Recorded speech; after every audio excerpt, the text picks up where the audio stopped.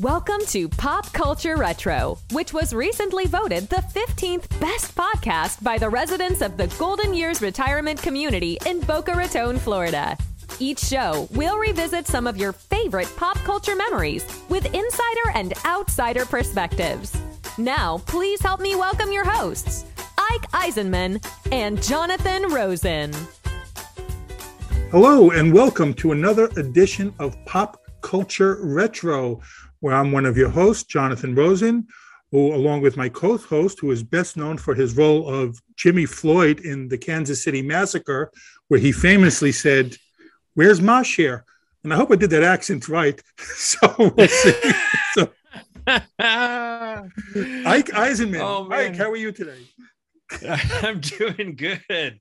You're glad you brought up. That's a title I don't think about often, and that was one of the more fun shows I got to do. I got to tell you, yeah, Got some nice people in there. You worked with some. Oh yeah, a lot. It was I can't remember all the names, but I mean, come on, getting to play Pretty Boy Floyd's son, and yes, survived in the midst of a big old time Tommy gun gunfight. it was really a blast. That was really a lot of fun. James Gammon in there. I saw Larry Minetti from Magnum and Gary Sandy from WKRP. Yeah, it was quite a cast. It was pretty good too, as I recall. It was pretty well done. Examination of that whole crazy time back in the, I guess it'd be the 30s. I guess is when it was. Yeah, I would say so. I'm not sure, maybe 20s or 30s or something like that. But today, I'll say this. Today, we decided to do today, our top five. We did the top 5 70s sci-fi, and we got a lot of comments. When are we going to do the 80s? So we're going to do the top 5 80s sci-fi films. And I will say, and this was just an excuse so I can mention Star Trek, but so you can or I can. So you can or I can. I'll let you. I'll say. Here's the thing. Okay. So this was a lot tougher for me than I thought it was going to be. When we first did it, I thought, okay, there are going to be things that, of course, we're probably going to have this exact same list, and we still may, but there were a lot more titles than I thought there would be to choose from that were like really among my favorites. And here's my criteria. Before we get to you, I want to go your initial thoughts, but here was my criteria. And it was tough because there were a lot of movies that could fall into different categories as well. I didn't know if they were sci-fi necessarily. And we've talked about this before. They could be like horror, it could be comedy, but for these purposes, I'll put them into the sci-fi. And also for my list, I did not put any sequels, I did put sequels, but if I put one of the movie, I did not put it sequel, even though I may like it there because I just wanted to limit it to 5 distinct titles. Your thoughts on this? Well, yeah. Well, first of all, we're qualifying this the top 5 sci-fi movies of the 80s in our humble opinions, right, not by any objective standard, more than likely. But I think some of them will fit on most people's top 5 lists. Some of them. You usually have more obscure choices than I do, usually. Well, yeah, I do, and I had to knock one of them out because we actually did an entire episode on it. So I ended up removing it, and I brought one over that I don't think about often. It'll be my first pick, and we'll get to that in a little bit. But the 80s was a huge decade for science fiction films, and I had no idea how much until I was invited by a really incredible documentarian by the name of David Weiner, and he does a series of, I call them mega docs because they're 4.5 hour documentaries about genre films. And he started with In Search of Darkness. I think that's where he started, with In Search of Darkness, which is horror films from the 80s. And then he invited me to participate in Search of Tomorrow. These are huge projects with an incredible range of talent and people involved, not only actors, but all kinds of different people from these different films. And he really does give a sense of an overview, a very quick look into what was special, unique, or,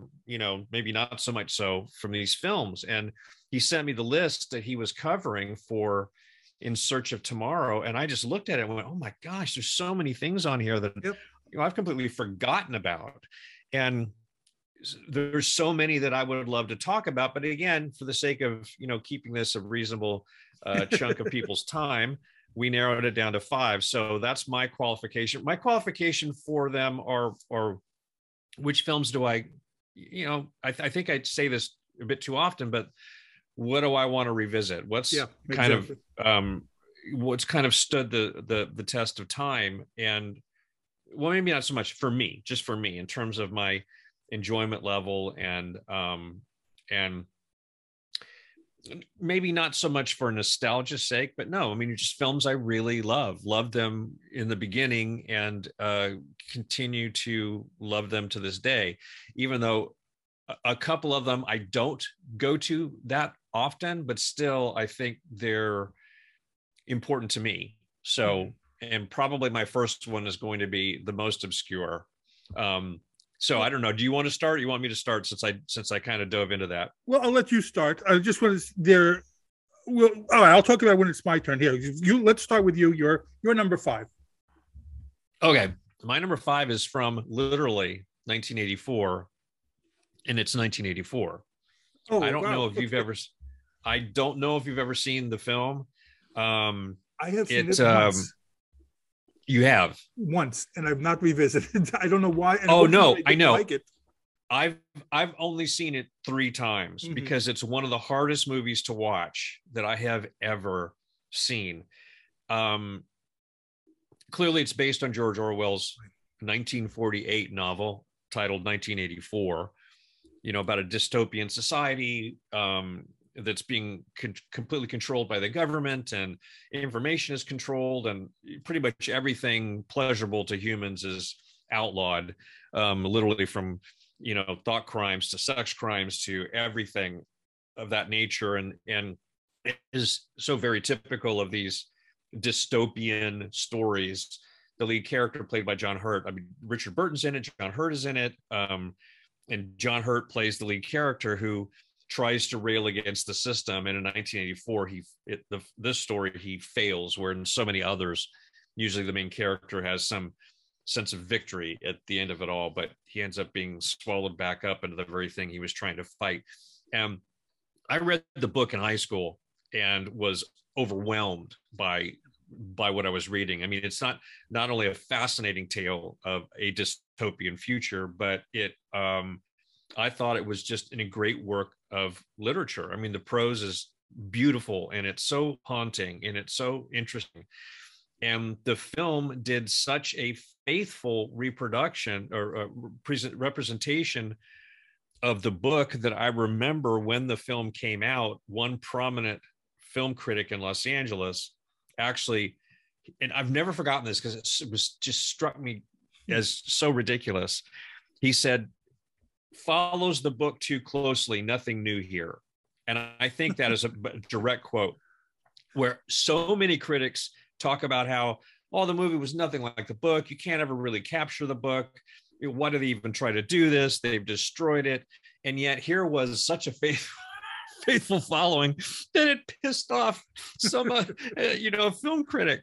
So for those people who want to try to, especially since 1984 comes up as such a massive reference these days in the last couple of years, with just so many of the dynamics that are happening with social media. And I have so many comments to make on that, but I won't, because we don't do politics. So no, we don't. No, I'm just, I'm not, and I didn't bring it up as a political, I know, yes.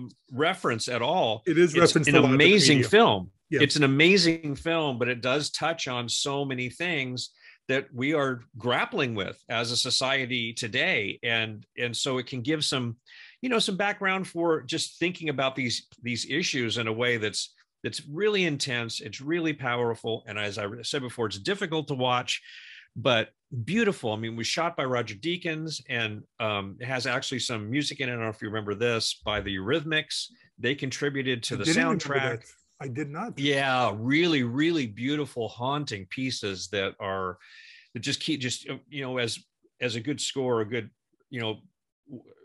appropriate music in a film can do, pulls you're very much into the emotional sense of what these characters are dealing with.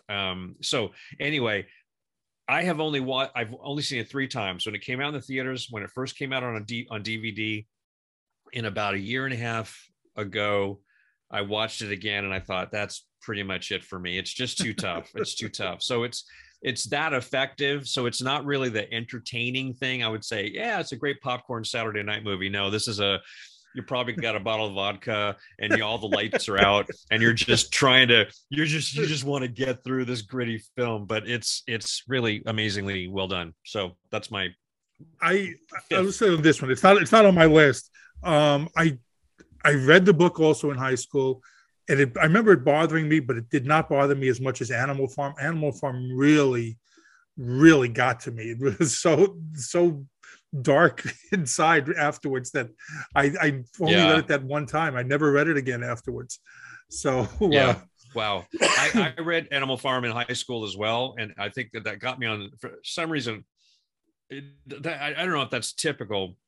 It's not usually suggested reading in high school, but I think one of my set teachers thought I might like it because of the types of books I was drawn to at the time, science fiction and Edgar Allan Poe and all, some of these little bit more moody, thought-provoking types of fictional stories. So anyway, she led me that direction, and I don't remember Animal Farm that well. I need to revisit that. So anyway, thanks for bringing it back to my attention. I'm not going to read it again. It still destroyed me. So I'll go for my 5. And here's the thing.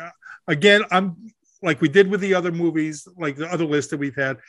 I pulled up sci-fi 80s movies, and if it was on those lists, then I said, okay, I can use them, because there's a couple of them I wasn't sure, and it could go either way, on different genres. But I did, and I'll just say some of the movies that I left off that I really love, which was, let's say, like The Thing and, Final Countdown, which I love. I don't know if you ever saw Final Countdown, which was it's been a long time. I haven't seen it in a really, really, really, really long time, so I barely remember it. Okay, I might have to do that as a forgotten film one time, but sure, and Somewhere in Time, another one that I really love, and all these that I love that didn't make my list, so that I count them all as sci-fi.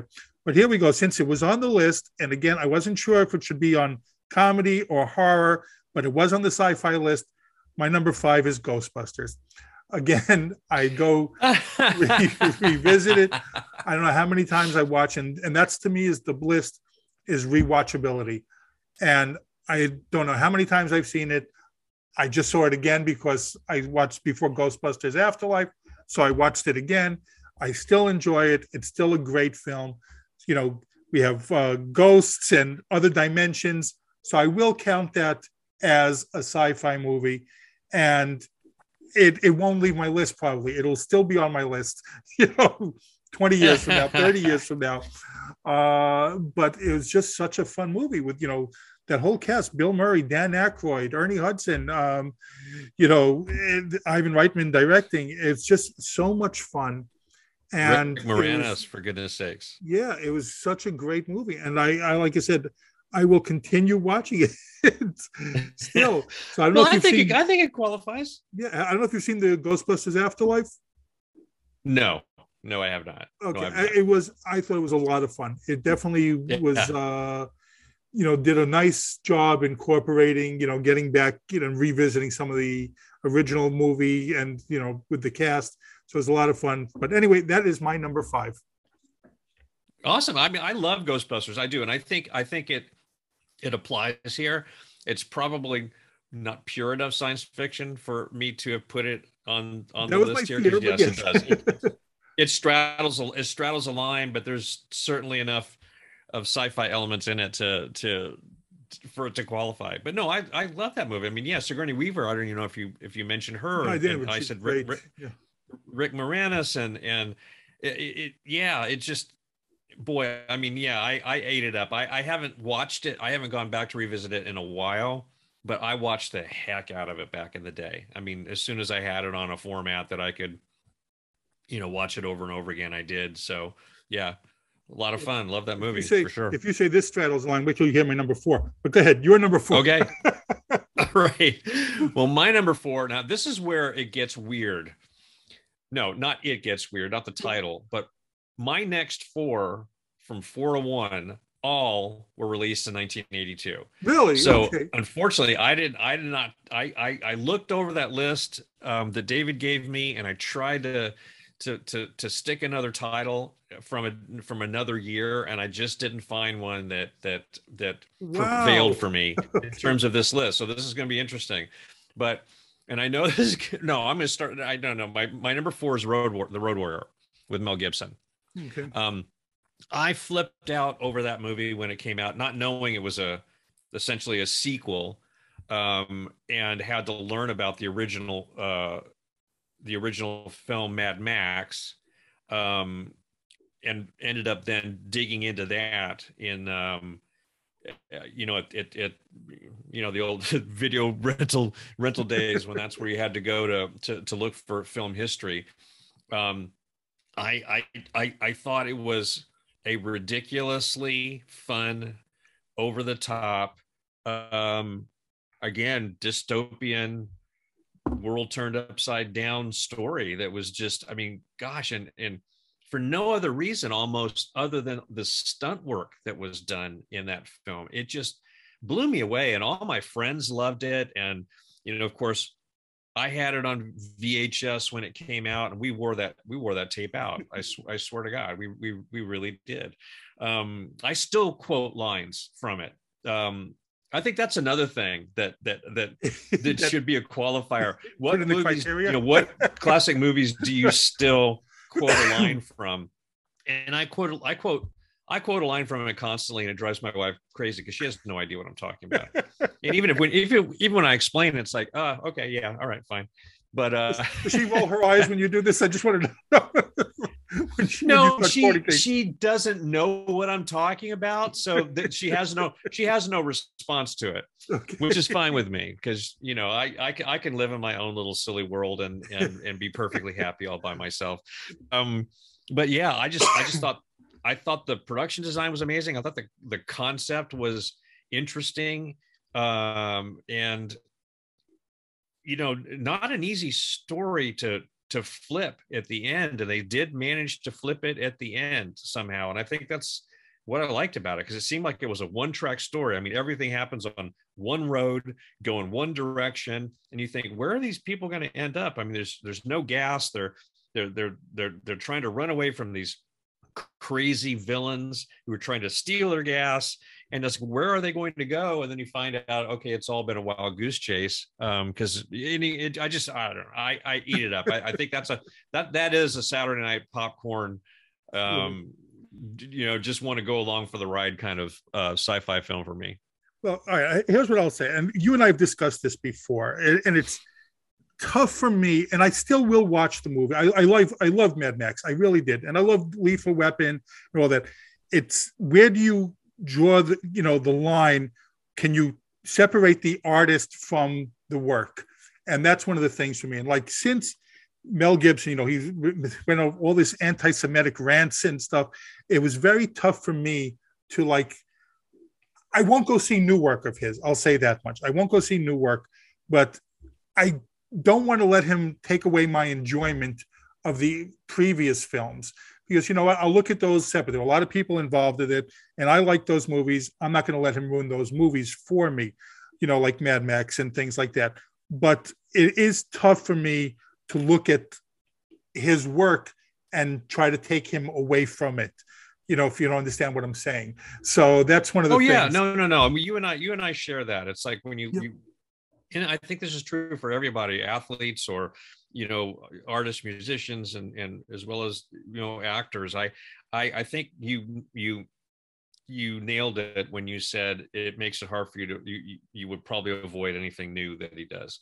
There are certain people that I feel that way about as well, but I don't want to lose my connection to those classics that that I care about, that, you know, that were impactful to me back in the day and still are.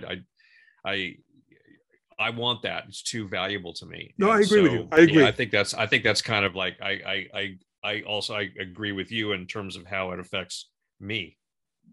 Yeah, no. So that's one of the things. Like, and I love Maverick. Actually, Maverick is one of my. I think it's such a funny film. But again, something new. I don't know if I could, but it is tough. But like I said, yeah, I won't let it take away my enjoyment of other films of his from beforehand. And I never care about politics. Politics, I don't care about. Someone disagrees with me politically, that's fine. This was tough because of, like, you know, just the things that he said, you know, anti-Semitic stuff. Oh, sure. So it was tough. But anyway, let's go into my number 4. My number 4, again, this is straddling a line. And you may hold up that X and disqualify it, but it is on the sci-fi list.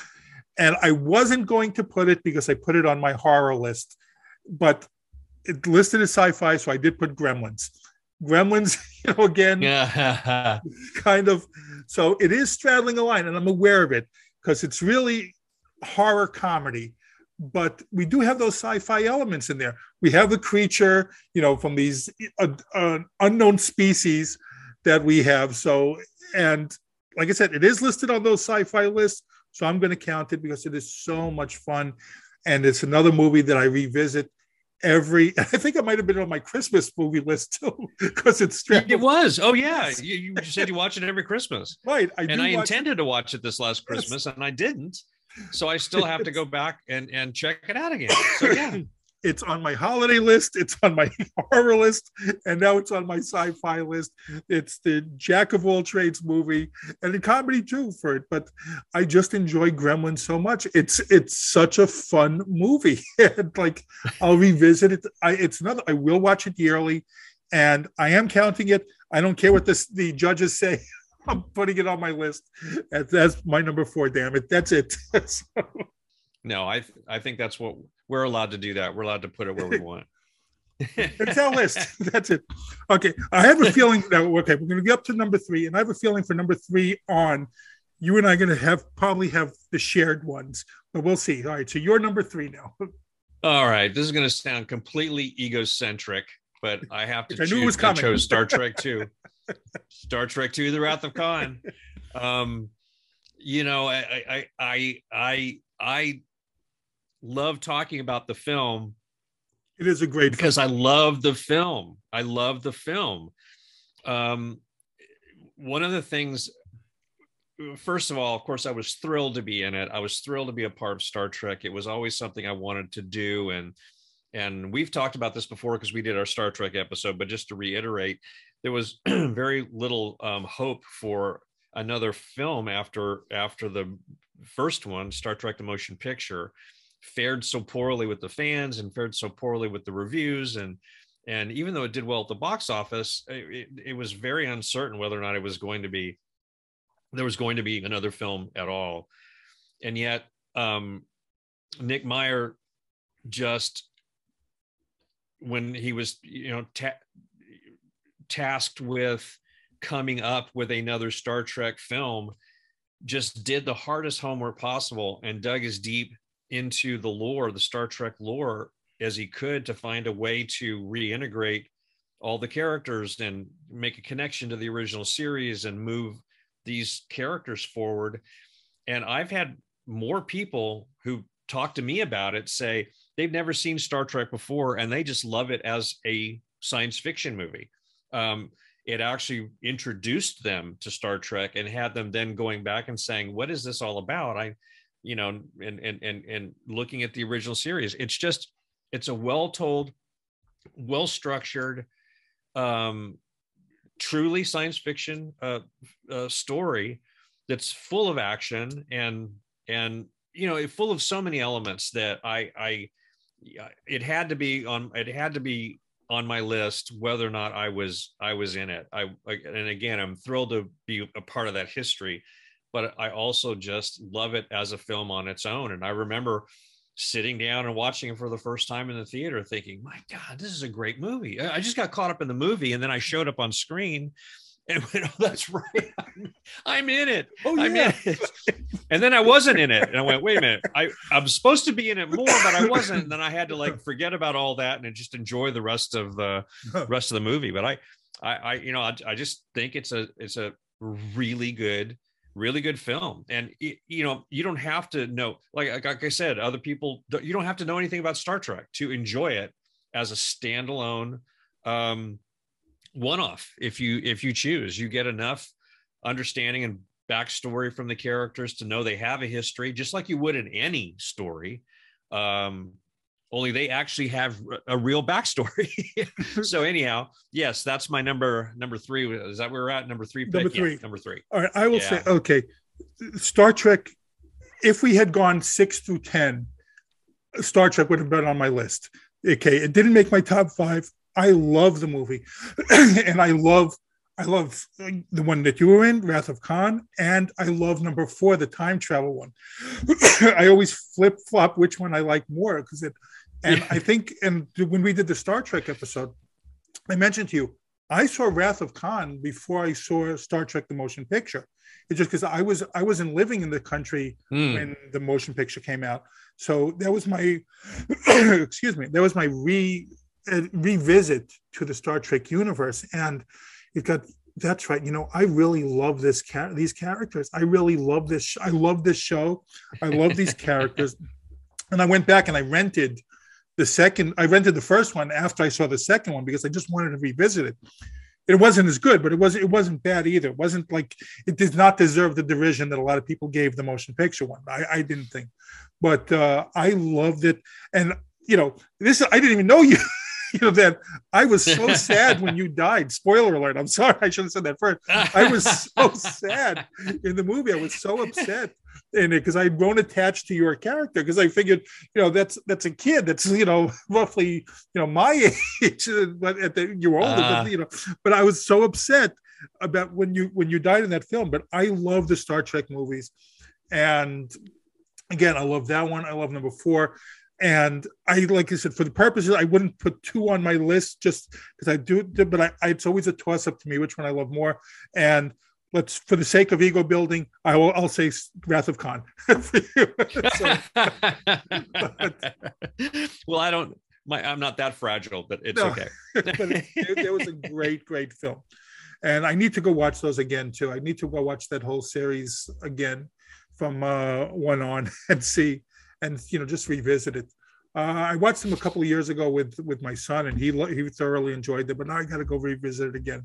So, all right. So my number 3, and this is yours. You'll probably have this on your list. I'm guessing you'll have this on your list, and yours will probably be higher than number 3 for here. I put Empire Strikes Back for my number 3.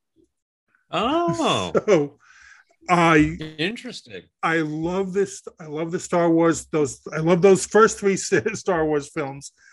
And again, Return of the Jedi, I didn't put on just because, like I said, you can only do one. And Empire Strikes Back was a better film than Jedi, even though I loved Return of the Jedi. But it was, again, so much fun because I got to, after Star Wars, I didn't think there'd be another one. I love Star Wars so much. And then we got to, Return of the Jedi, we got the characters again. And you got to see them, the fighting, and you left on that big cliffhanger. Also, you had 2 cliffhangers in Empire Strikes Back. So it was just great to get to see them on the screen again.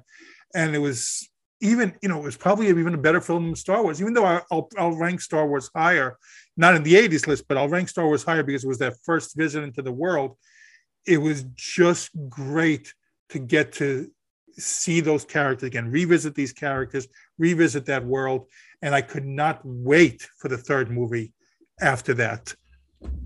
Oh, absolutely. Absolutely. Spoiler alert. No, it's not on my top 5 list. Wow. I'm shocked. I had to, well, it's like it's so interesting because I love Empire Strikes Back. It's probably one of the best sequels, knowing full well they were going to make a 3rd film. And that's what I liked about it, because I know this is this is old lore, but you know how much George Lucas he talked about how much he enjoyed the Saturday serials that he would go see in the movies. And, you know, it was like the original form of a TV series where you saw a story about a character and there was a cliffhanger and it got you to go back the next week to see the next one. And it was still the same characters plus new characters and carrying out the storyline over a period of time. And,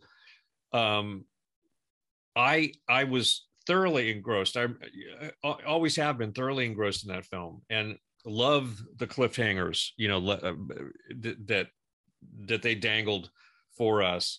You know, and it's hard for people to, you know, today who, you know, they're trying to do the same thing with some of the other parts of the franchise, to create that sense of anticipation. But man, there was we were palpitating over the idea of that third film. It's like, of course there's going to be a third film. My gosh, what's it going to be? And how long is it going to take? Because I don't know how far apart they were, but I mean, what year did Empire Strikes Back come out? I want to say 82, but now I'm going to have to look it up. I want to say that's a long time after the first film. And I think it was 3 more years before Return of the Jedi. Yeah, before that came out. So we waited a long time for these movies. And I think the only thing you could probably compare it to today are the Harry it was Potter 1980. films. It was 1980. It was right on the cusp there. Yeah. Okay, so that makes more sense. That's okay. 4 years later, you know, after consuming Star Wars and then right. you know, hearing about it coming along, it just we were feverish about it and couldn't wait to jump back in and see all of that. And I certainly was not disappointed. It just didn't make my top 5. And I'm not exactly sure why. It's like one of those, there's so many on there that I could say would have slotted in, but they just didn't. There were also some that were listed on the sci-fi list. And I know I said that if they were on the sci-fi list, I included them, but there were some on that sci-fi movies that I didn't include because to me, they just were not sci-fi. They were like more fantasy, like, you know, like Labyrinth. I don't consider sci-fi. I consider that fantasy movie. And I love Labyrinth. And Roger Rabbit, the same thing. They had it sci-fi and I didn't consider it that either. Okay, that's very odd. That's very odd. No, I didn't go to any online lists. I just used the one from David for me to call from because anyway, so I didn't see what else might have popped up in other lists online that might have been considered science fiction, but I certainly wouldn't consider Roger Rabbit. I'll even say that Raiders has a sci-fi element to it because of the ending, but I didn't put it in I didn't put it in there because it does. I mean, it does. In a lot of ways, but yeah. Oh, now I got to hear. No, so let's go on to number 2. Let's go. Well, number 2 is looming large behind you. E.T.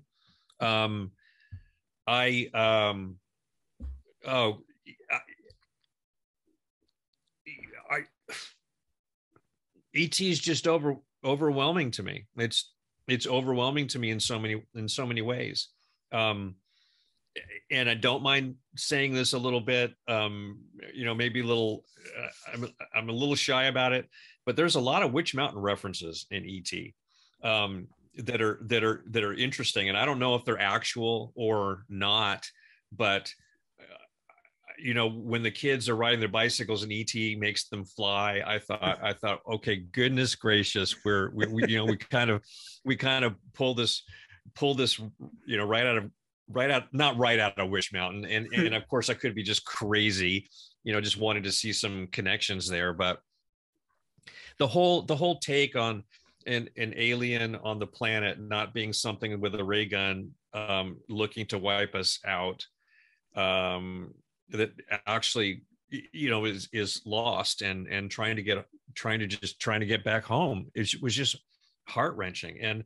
And I think Spielberg has always been he's good at so many things, and I don't want to take, I can't, I'm nowhere near qualified to take anything away from him, from his adult themed films, but he always knew how to reach inside that, that precious age, where that coming of age story where you're still connected to all the fantasies, and you're learning about the world, and to have such huge hopes and dreams, and he just knew how to represent kids. I don't know, kids' personalities and kids' curiosities, and their protectionism and all of that. And I still find it to be riveting. I bawl like a baby at the end. I can't, if I see that those fingers come together, if I just see a still of it, I get verklempt. It's just, it's ridiculous. And I got to have a very interesting personal experience with this movie, because the year before it came out, I worked with Peter Coyote on a film called Cross Creek. And when I was working with him on that film, his career hadn't taken off. E.T., I think, more than anything, launched his film career. And I don't remember the chronology of all of his titles, but we were sitting around the set one day. We had a lot of time hanging out, working on that film. And I was asking him, what else have you done? I didn't really know anything about his work. And he said that he shot E.T. and had the opportunity to be in it. And I freaked out. I completely freaked out. I said, oh my gosh, I cannot wait to see this movie. And I know so many people can't wait to see it. I said, I'm just so excited. I can hardly wait. And I cannot do this little level of performance justice, because I can't really remember the words he said, but it's like, Peter was a really interesting prankster, and he got really solemn, and he said, I don't really know how well it's going to do. I think it's a good film, but I think Spielberg really screwed up when he let E.T. die. I just didn't understand that. And I my jaw dropped. And I said, what are you talking about? He says, oh my God, no, I'm sorry. I shouldn't have said anything. I really shouldn't have said anything. Don't worry about it. Just go see the movie. Enjoy it. So he dropped a major spoiler alert that was actually a red herring, and I had no idea. So here I am watching the movie for the first time, and sure enough, E.T. dies. He's dying, and I'm going, I can't believe I cursed him a blue streak in my head. I said, that rat bastard, I can't believe you spoiled this whole movie. I don't know now what the heck happens. And then of course we all know where the story goes from there.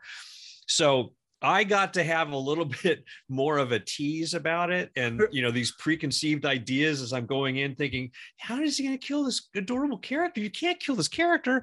And so it is meaningful to me in different ways, but I think as just a flip on the sci-fi genre, I still think it's fantastic, and I love it to death. It's my number 2 as well. So it's well, it had to be on the list because it's right behind, the image is behind you. Yeah, it's my number 2 as well. I just echo everything that you said. I mean, I love the movie, and I've gone back, watched it so many times. When I watched it as a kid, it just got to me. This was so different. And again, like you said, with I love Spielberg's films. I'd be hard pressed to find one that I didn't like. To me, he's like on the Mount Rushmore of filmmakers. That's a good podcast too. We'll have to do that one day, do our 4 greatest filmmakers and see. But to me, he's on there. And the same thing at the end, I start crying, sobbing uncontrollably. It's so bad. But it's just whenever I do watch it, and I feel like a kid again. And here's a little spoiler alert for anyone who is watching it.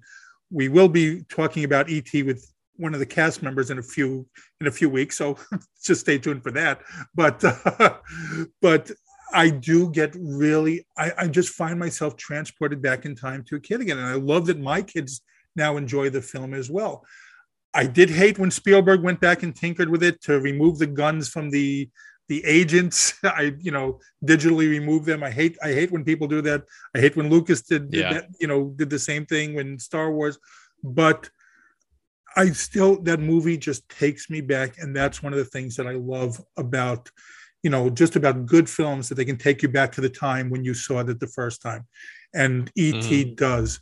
And it does make me feel like a kid again. You do have that sense of wonder, what's out there. And yeah, I would say that the Witch Mountain things are there too. It's, the alien coming there, the aliens being attacked and hunted.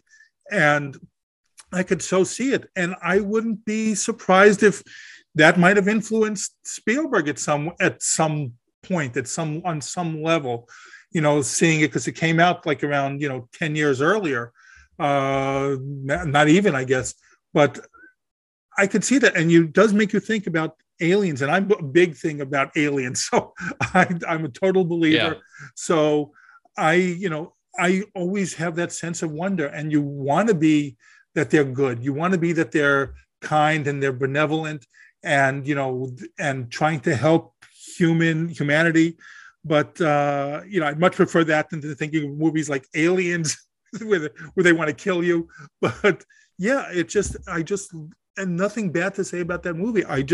Anytime I go revisit it, I just love it, and I'm just sitting there like holding myself, like, oh, I'm revisit my childhood. So yeah, that is my number. Yeah. Then we have to qualify that it's a Saturday night popcorn movie where you have to cuddle with a very dear friend. Right.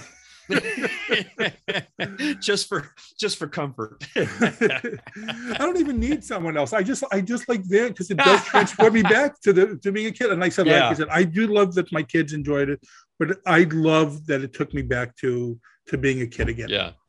Oh, for sure. Every single time. Definitely. Okay, well, let's hear. Oh, now I'm wondering if you and I are going to have the same number one. Which is so good. Oh, I don't know. My pick is Blade Runner. Okay. Again, that was released in 1982. Like I said, these last four films were all 1982, which is amazing to think about. Road Warrior, Star Trek II, E.T., and Blade Runner all like scattered throughout that year. It was certainly a great year for science fiction films, and I was just could not wait to see Blade Runner when I first started seeing trailers of it. Early on, watching other films and just seeing the amazing production value and the whole film noir 40s style applied to the future. And this goes back to our Dark City conversation. That was another film that was actually, the setting was intended to be exactly like the 1940s, not a futuristic version, but the futuristic version of that film style was, to me, just completely delicious. The concept amazing. And it's just a great film. I mean, its only glaring flaw, and we've talked about this in many different shows and different stories, and it's, and I repeat it yet again for David and in Search of Tomorrow, is when that narration was laid over, that Harrison Ford narration, it was just like, oh, I cannot believe this is happening. They're over explaining what's going on as if we're not going to get it. And I've told the story before. I had a chance to meet Ridley Scott not long after the film was released at a barbecue, and I somehow mustered up the courage to ask him about it. I said, please, I mean, why did you put that in there? What was the point of that? He rolled his eyes and said he was forced to do it by the producers because they were nervous, and that he and Harrison conspired to make it the worst written, worst sounding narration they could come up with, praying that they wouldn't use it, and they ended up using it anyway. So I only revisit the director's cut, which does not have the narration in it. It is nice and pure and straightforward, and it changes the entire thing. Because I mean, it's just, God, that just that almost ruined it. And I'm sitting here watching the film for the first time thinking, this is such an amazing film. What is this? Oh, this god awful narration doing it here. I don't get it. I don't get it. But I think over the long run, it ended up working out. But that's why it's my favorite, because it's just beautiful. I love getting lost in haunting, dark, ethereal films. And, the bottom line is it's really just it's a detective story is really what it is, set in the future. But it plays well for me on so many levels. It's amazing to me how many good sci-fi films there were in that decade, which I thought we were going to have a ton. You and I only have one match in the entire thing, which is E.T. That's shocking to me. Well, again, if we'd extended it out to 10 choices, I think would have had a lot more that for sure we shared. But I like limiting it to 5. First of all, again, for the sake of our audience that they were constantly challenging with their patience. But yeah, just to see where we go. Yeah. Well, I'll say, first of all, it's either guts or nerve that you went over to him and you've told me the story and asked him, why did you put that in there? It took so much courage. And I thought, we were standing alone. I had a beer. I don't know. I was a small barbecue, like most of the people that I had been invited to. And I didn't even know he was there. He just came out and I couldn't even believe, I think he was probably, pleased that he got recognized by somebody, because I knew who he was. And he had a beer and I had a beer, and I thought, what am I going to talk to Ridley Scott about? I'm a huge Aliens fan. I loved Legends, which I think came out before Blade Runner. I really liked that movie, and a lot of people didn't like that movie. And so I, prefaced it first by telling him how much I, adored his work, and I was so grateful that he was out in the world making these movies. And then it just kind of, my stomach churned and got nuts, and I thought, when am I ever going to get? It's not like I'm going to get another chance to ask this man this question. And so what if he doesn't, if he's offended by it, he's too great a filmmaker to be offended by something like that. I knew it had to be, I've been around the business my whole life. I know we make choices and have to sometimes make choices for whatever reason. And so it just came out. And I was so relieved when he said, he just said, oh, that was just, I couldn't stop it. I couldn't stop it. It wasn't my thing. They made me do it. And, I've heard many Hollywood stories like this about many different things that filmmakers were forced to do, because producers, and I say producers at the executive level, when it gets time for distribution, all of a sudden your final cut, you're screening it for everybody who's put all of their money. They're going to risk, theater space in when another movie could be there. They want to make sure it does as well as possible. And that's when the insecurities start to sneak in. And I don't know if they screened the film, and some people were perhaps a little confused over what was going on. But, I think for me, where I love science fiction the best is when it's at its purest. We've gone back to the 70s, where I chose THX 1138. It's my favorite from the 70s. It's one of my favorite of all time, because it is such a pure science fiction film. It is intended to cause some confusion. You're left with some questions, but yet you move through it in a way that reveals these hints about this dystopian nature of this entire, story set in a future. And no one knows what the future is going to be like, except for Stanley Kubrick. He was the only one that knew. But anyway, so that's, yes, it was some guts. I was very nervous of bringing it up. How dare you question my, He could easily have done that, but I don't know if he had been asked that question yet. I mean, he may have been asked it a number of times and realized, that's the other thing about a director. When this is just insider stuff. Some people know this, some people don't. A lot of people don't. But before you become, and I don't know if Ridley was a producer on the film. See, that's another thing. Because even sometimes if you're a producer on a film and the director, your power is limited. Because according to DGA rules, the Directors Guild of America, contractual rules with producers. As a director, you are allowed the first cut of the film. After that, the producers can come in and recut your film as many times as they want to make it suit their marketing needs. Oh, wow. I did not know. Wow. Bigger directors, I think I don't know if Ridley had final cut at that point. When directors become powerful, they negotiate final cut. In other words, the way they cut their film, their vision for that film goes. That's how it goes. The producers can't change anything. And I don't know if Ridley had final cut at that point. So he was then forced to do something that they would have done anyway without him, if he was in that position. I have absolutely no idea, because I didn't, really follow that stuff that as closely at the time, but that's just a dynamic of the way the business works, the power structure. The closer you get to just releasing the film, the more and more and more and more nervous producers become, and they're constantly they're trying to find any weakness they can and fix it before it actually goes to the theaters. And some things are recut like a day before they're going to strike prints. Wow. It's that back when they actually struck prints, when they actually had to process prints to go to movie theaters. So it can be it can be crazy, really crazy. This is one of the reasons I love doing this show with you, because I've learned all these things that I did not know. But wow, I'd be pissed if someone took my film and That's why these people are so thick-skinned. They're it's you get churned up a lot.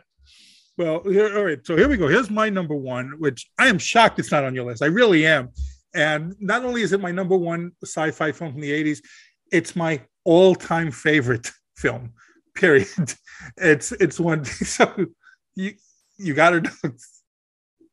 The Black Hole. No, close. I was so worried that was going to be your choice. Anyway, go ahead. No, I can't guess.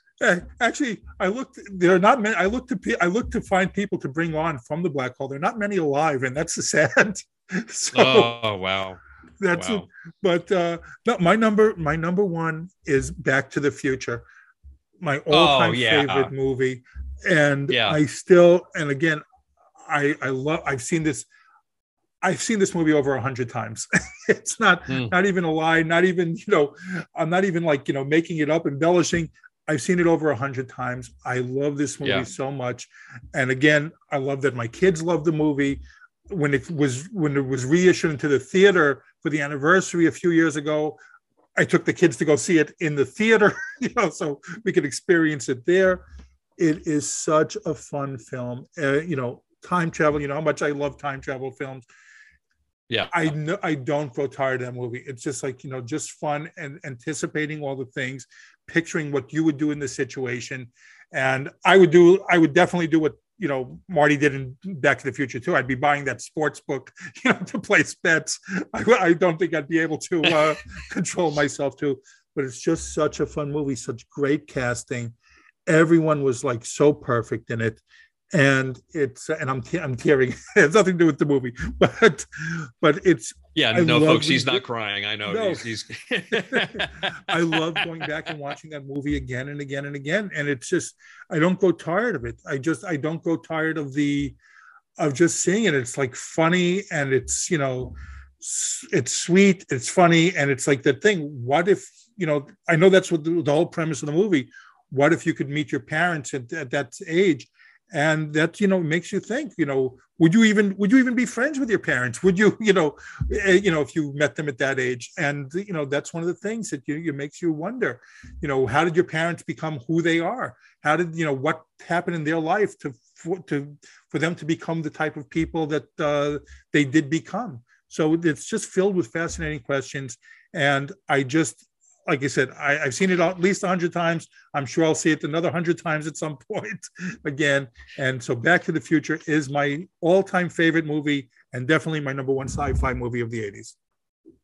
I love it. No, I mean, I love that film. And of course, that's, yes, not as many times as you, but I can revisit that anytime. It's just so thoroughly entertaining. And yeah, I mean, of course I saw it on the list and I looked at it and I thought, gosh, this is hard not to put in my top 5 here, but I'm again going with and I can't say purist because it is a science fiction film. Absolutely. Anything that's got to do with time travel by nature qualifies as science fiction. But it's, I have to say it's probably on my top, 20 movies that I love to watch, that I've loved forever, because it's just so incredibly entertaining. And you don't have to be it's not science fiction in terms of challenging science fiction, like some of the things I tend to gravitate towards. It's just fun. I mean, it's just bottom line fun. I have to agree with you. Well, so again, just to reiterate, I'm going into this list thinking this is going to be boring because you and I we're going to have all the same top 5. And I said, and we only had one. That's incredible to me. That's really amazing to me. I think so too, but at least we did have one, which I think is awesome. But yeah. Hey, look, that's how this works. I think that's the fun part of doing these, doing these retrospectives, I guess is what you might call it. Finding out, where tastes are, it's just so interesting.